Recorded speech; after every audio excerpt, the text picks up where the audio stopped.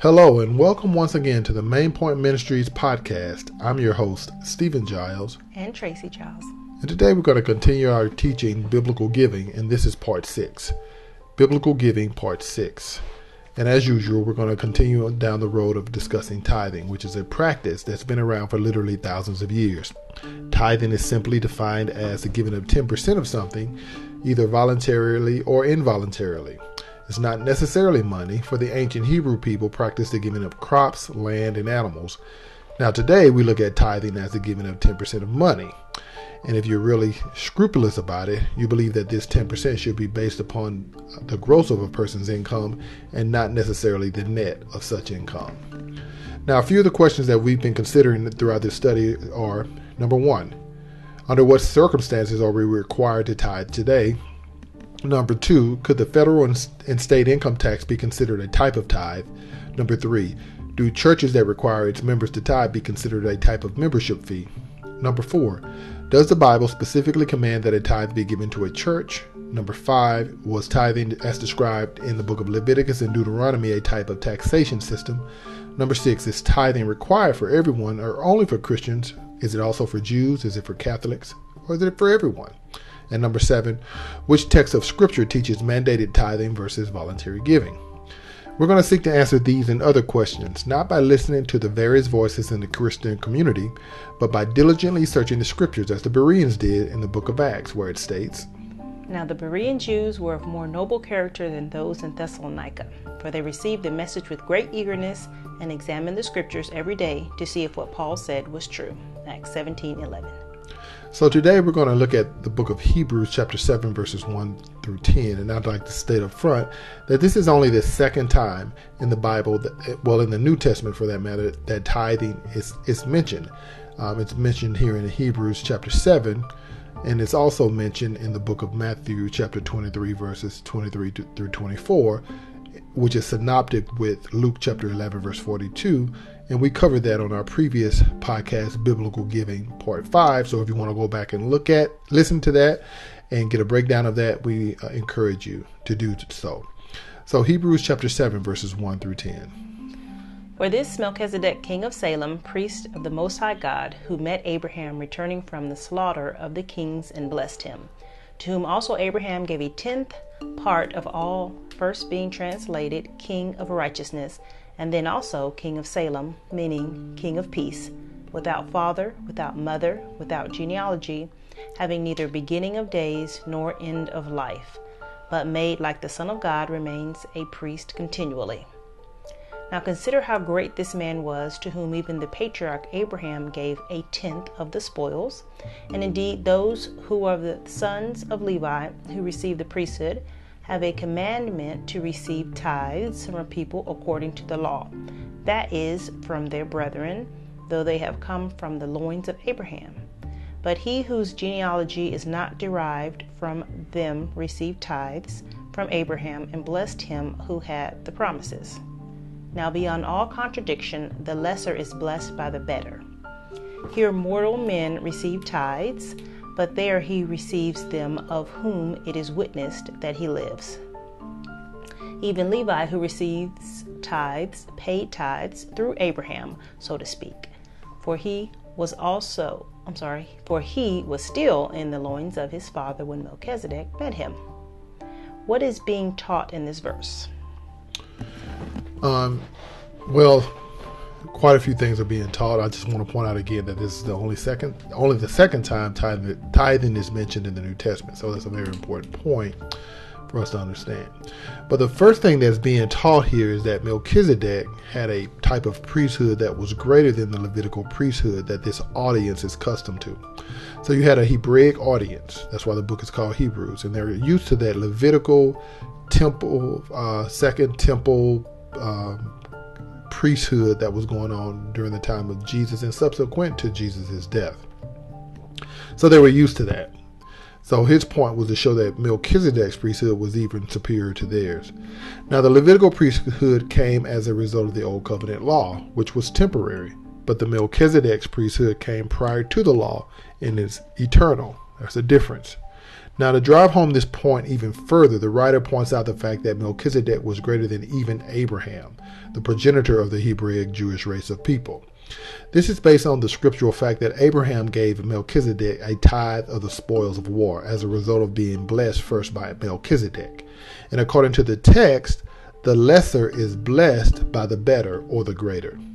And since the Levitical priests were the descendants of Abraham and not Melchizedek, they too paid tithes to and received a blessing from Melchizedek, so to speak, according to verse 9 through 10, which reads as follows.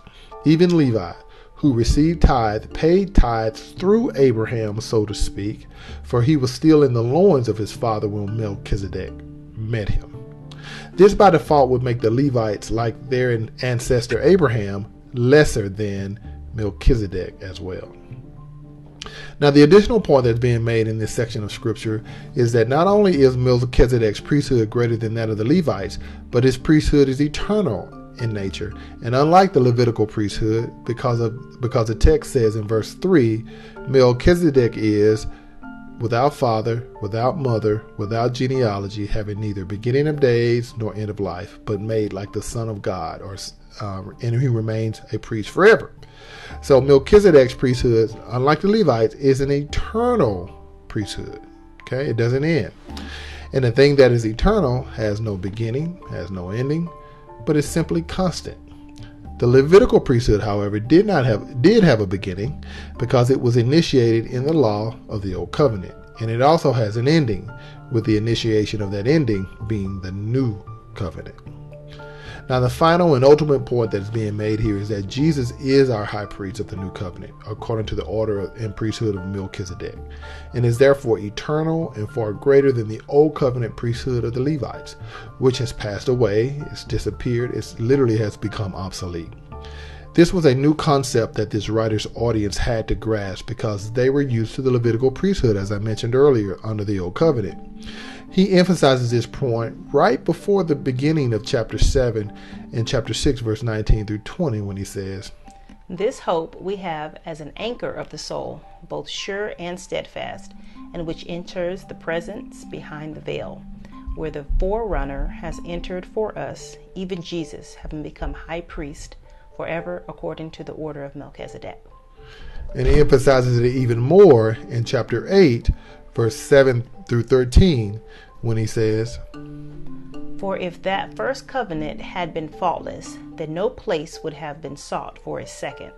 Because finding fault with them, he says, Behold, the days are coming, says the Lord, when I will make a new covenant with the house of Israel and with the house of Judah, not according to the covenant that I made with their fathers in the day when I took them by the hand to lead them out of the land of Egypt, because they did not continue in my covenant, and I disregarded them, says the Lord. For this is the covenant that I will make with the house of Israel after those days, says the Lord. I will put my laws in their mind and write them on their hearts, and I will be their God, and they shall be my people. None of them shall teach his neighbor, and none his brother, saying, Know the Lord, for all shall know me, from the least of them to the greatest of them. For I will be merciful to their unrighteousness, and their sins and their lawless deeds I will remember no more. In that he says, a new covenant he has made, the first obsolete. Now what is becoming obsolete and growing old is ready to vanish away. Is Hebrews 7, 1 through 10 designed to teach us to tithe? Not at all. As previously stated, tithing was only mentioned in this section of scripture to show the difference between the person who paid the tithe and the person who received the tithe. The difference being that the one receiving the tithe was greater than the one paying it. It's only used to illustrate this point, not to create some mandate to tithe to a local church or ministry. Now, the order of greatness is illustrated in the text as follows. Number 1, Melchizedek received tithe from Abraham. Number 2, the Levites descended from Abraham. Number 3, the Levites paid tithe to Melchizedek through Abraham. Number 4, the Levites received tithe from the people. So you see an order there. Therefore, in this order, Melchizedek is the greatest in this hierarchy, and Christ's priesthood is also greater than that of the Levites because his priesthood is in the order of Melchizedek. So if we're going to insist that this is designed to teach tithing, we must be consistent with the text and pay the tithe not to the pastor, not to the church or ministry, but to Christ, who is our high priest in the order of Melchizedek. Now these tithes, however, like in the case of Abraham, must be from the spoils of war, which is what the text says only. Now good luck trying to calculate that out practically and financially. Where do you find these spoils of war? Based on the text, what are some key points we can take from this study as it relates to giving? Well, as we wrap up, the key points are as follows. Number one, we should recognize Christ alone as our high priest under the new covenant, and not any Levitical, Jewish, Catholic, or any other priesthood for that matter. Only Christ is our high priest. The second point is the Levitical priesthood ended with the initiation of the new covenant. It's no longer in existence. Number three, Christ's priesthood is eternal, as that of Melchizedek's is eternal. Number four, Christ's priesthood is greater than the Levitical priesthood, as that of Melchizedek's is greater than that of the Levitical priesthood. And number seven, and the final point, and the main point, I think, is Hebrews chapter 7, verses 1 through 10 wasn't written to teach the importance or need for tithing, but to teach the previously mentioned 4 points about the priesthood of Christ and his role in the new covenant, and how we can come to him to get forgiveness for our sins. And with that being said, we're going to wrap up this here particular episode, which is Biblical Giving Part 6. I hope you enjoyed it. Hope you have a deeper understanding. Look forward to getting back in Biblical Giving Part 7 as we discuss further scriptures in the New Testament as it relates to giving. I'm your host, Stephen Giles. And Tracy Giles. Have a blessed one.